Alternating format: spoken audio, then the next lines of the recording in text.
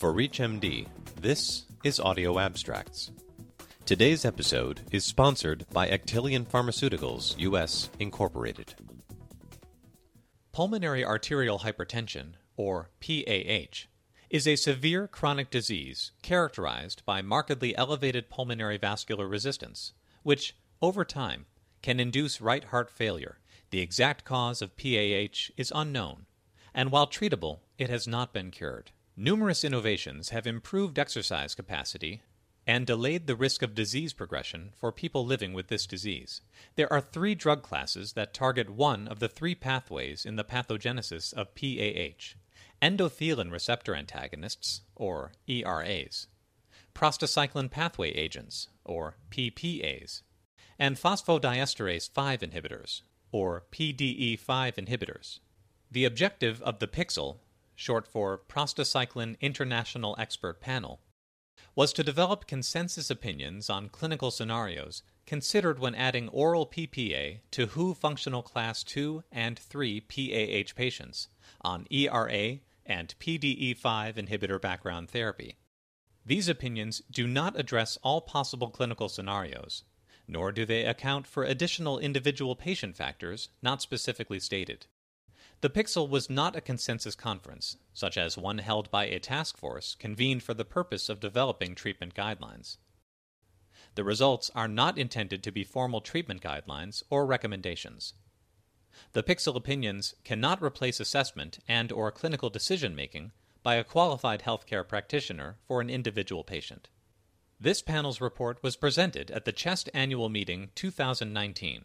Funding was provided by Actelion to support the use of independent providers of Delphi methodology expertise and nominal group technique, survey creation, data analysis, medical communication, and meeting management. The authors were not paid an honorarium for their participation. Actelion played no role in the literature search and analysis, development of surveys used to gather consensus, or data analysis, and no Actelion employee was present at the meeting during which consensus statements were finalized. The manuscript was drafted, critically reviewed, and edited solely by the authors with support from an independent professional medical communications agency. Actelion reviewed the final manuscript only to ensure accuracy of the company's treatment background information. No edits were made to the manuscript based on this review. Consensus opinions were formed utilizing the RAND University of California, Los Angeles appropriateness method, which incorporates the Delphi method and nominal group technique. To create the survey, panelists ranked clinical factors that they typically use to make routine treatment decisions regarding the initiation of oral PPAs, with the following considered in order of importance within each functional class. Hemodynamics, based on thresholds defined by the 2015 European Society of Cardiology and European Respiratory Society guidelines. PAH-associated hospitalization within the prior 6 months. Right ventricular, or RV, function, BNP, NT-proBNP levels, and 6-minute walk distance. These factors were then used to develop survey questions for patients with either idiopathic, heritable, drug or toxin-induced, repaired congenital heart disease-associated PAH, all considered as one etiological group called IPAH+, or connective tissue disease-associated PAH, or CTD-PAH, who were on an ERA and PDE5 inhibitor. The PIXL showed consensus that for patients with IPAH+, or CTD-PAH, on dual oral therapies with high-risk hemodynamics, the treatment of choice was intravenous or subcutaneous prostacyclin, irrespective of other factors. The PIXL then developed consensus opinions on when they considered adding marketed oral PPA UPTRAVI, or selexipag, to an ERA and PDE5 inhibitor. UPTRAVI is indicated for the treatment of pulmonary arterial hypertension, or PAH, WHO Group 1, to delay disease progression and reduce the risk of hospitalization for PAH. Effectiveness was established in a long-term study in PAH patients with WHO functional class 2 to 3 symptoms. Patients had idiopathic and heritable PAH, at 58%, PAH associated with connective tissue disease at 29%, and PAH associated with congenital heart disease with repaired shunts at 10%.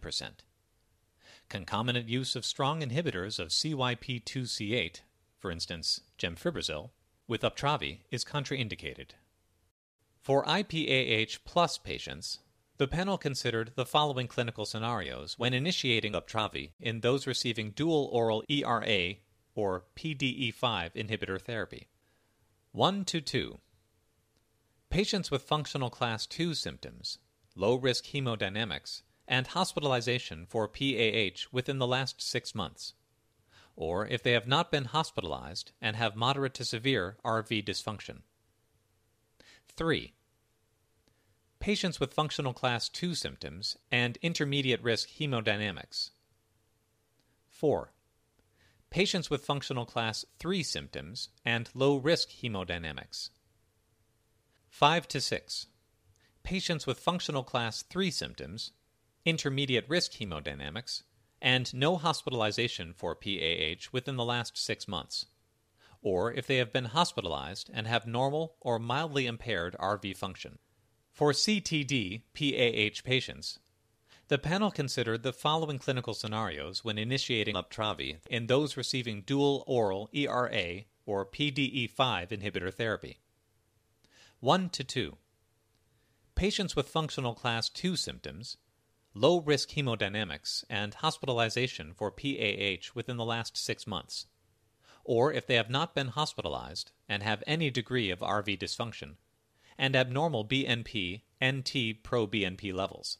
Panelists noted that some patients in this category may benefit from parenteral therapy, specifically those with moderate to severe RV dysfunction and 6-minute walk distance at or below 440 meters. However, patients with CTD PAH may have difficulty managing parenteral therapy due to the necessity of manipulating pumps and a higher incidence of adverse events compared to patients with IPAH+. UPTRAVI offers an alternative therapy in such situations. 3. Patients with functional class 2 symptoms and intermediate risk hemodynamics. 4 to 5. Patients with functional class 3 symptoms, low risk hemodynamics, and hospitalization for PAH within the last 6 months, or if they have not been hospitalized and have at least one of the following: abnormal RV function, BNP NT-proBNP levels, or 6-minute walk distance at or below 440 meters. 6 to 7. Patients with functional class 3 symptoms, intermediate risk hemodynamics, and hospitalization for PAH within the last 6 months, and normal or mildly impaired RV function, or if they have not been hospitalized within the last 6 months. These expert opinions may serve as a template for future investigations. However, they must be validated with rigorous prospective studies. Warnings and precautions associated with UPTRAVI include pulmonary veno-occlusive disease, or PVOD. Should signs of pulmonary edema occur, consider the possibility of associated pulmonary veno-occlusive disease, or PVOD. If confirmed, discontinue UPTRAVI. Adverse reactions more frequent on UPTRAVI than on placebo by greater than or equal to 3% are headache, diarrhea, jaw pain, nausea, myalgia, vomiting, pain in extremity, flushing, arthralgia, anemia, decreased appetite, and rash. These adverse reactions are more frequent during the dose titration phase. Hyperthyroidism was observed in 1% of patients on UPTRAVI and in none of the patients on placebo. Drug interactions include CYP2C8 inhibitors and CYP2C8 inducers. Concomitant administration with gemfibrozil, a strong inhibitor of CYP2C8, doubled exposure to selexipag and increased exposure to the active metabolite by approximately 11-fold. Concomitant use of UPTRAVI with strong inhibitors of CYP2C8 is contraindicated. Concomitant administration of UPTRAVI with clopidogrel, a moderate inhibitor of CYP2C8, had no relevant effect on the exposure to selexipag and increased the exposure to the active metabolite by approximately 2.7-fold. Reduce the dosing of UPTRAVI to once daily in patients on a moderate CYP2C8 inhibitor. Concomitant administration with an inducer of CYP2C8 and UGT1A3 and 2B7 enzymes, such as rifampin, halved exposure to the active metabolite. Increase UPTRAVI dose up to twice when co-administered with rifampin. Reduce UPTRAVI when rifampin is stopped. Recommended starting dose is 200 micrograms twice daily. Tolerability may be improved when taken with food. Increase by 200 micrograms twice daily, usually at weekly intervals, to the highest tolerated dose up to 1600 micrograms twice daily. If dose is not tolerated, reduce to the previous tolerated dose. For patients with moderate hepatic impairment, such as Child-Pugh Class B, the starting dose is 200 micrograms once daily. Increase by 200 micrograms once daily at weekly intervals, as tolerated. Avoid use of UPTRAVI in patients with severe hepatic impairment, such as Child-Pugh Class C. When co-administered with moderate CYP2C8 inhibitors, for example, clopidogrel, deferricerox, and teriflunomide, reduce the dosing of UPTRAVI to once daily. Revert back to twice-daily dosing frequency of UPTRAVI when co-administration of moderate CYP2C8 inhibitor is stopped. UPTRAVI tablet strengths 200, 400, 600, 800, 1000, 1200, 1400, and 1600 micrograms. Please see full prescribing information at www.uptravihcp.com. This has been a presentation of Audio Abstracts, sponsored by Actelion Pharmaceuticals.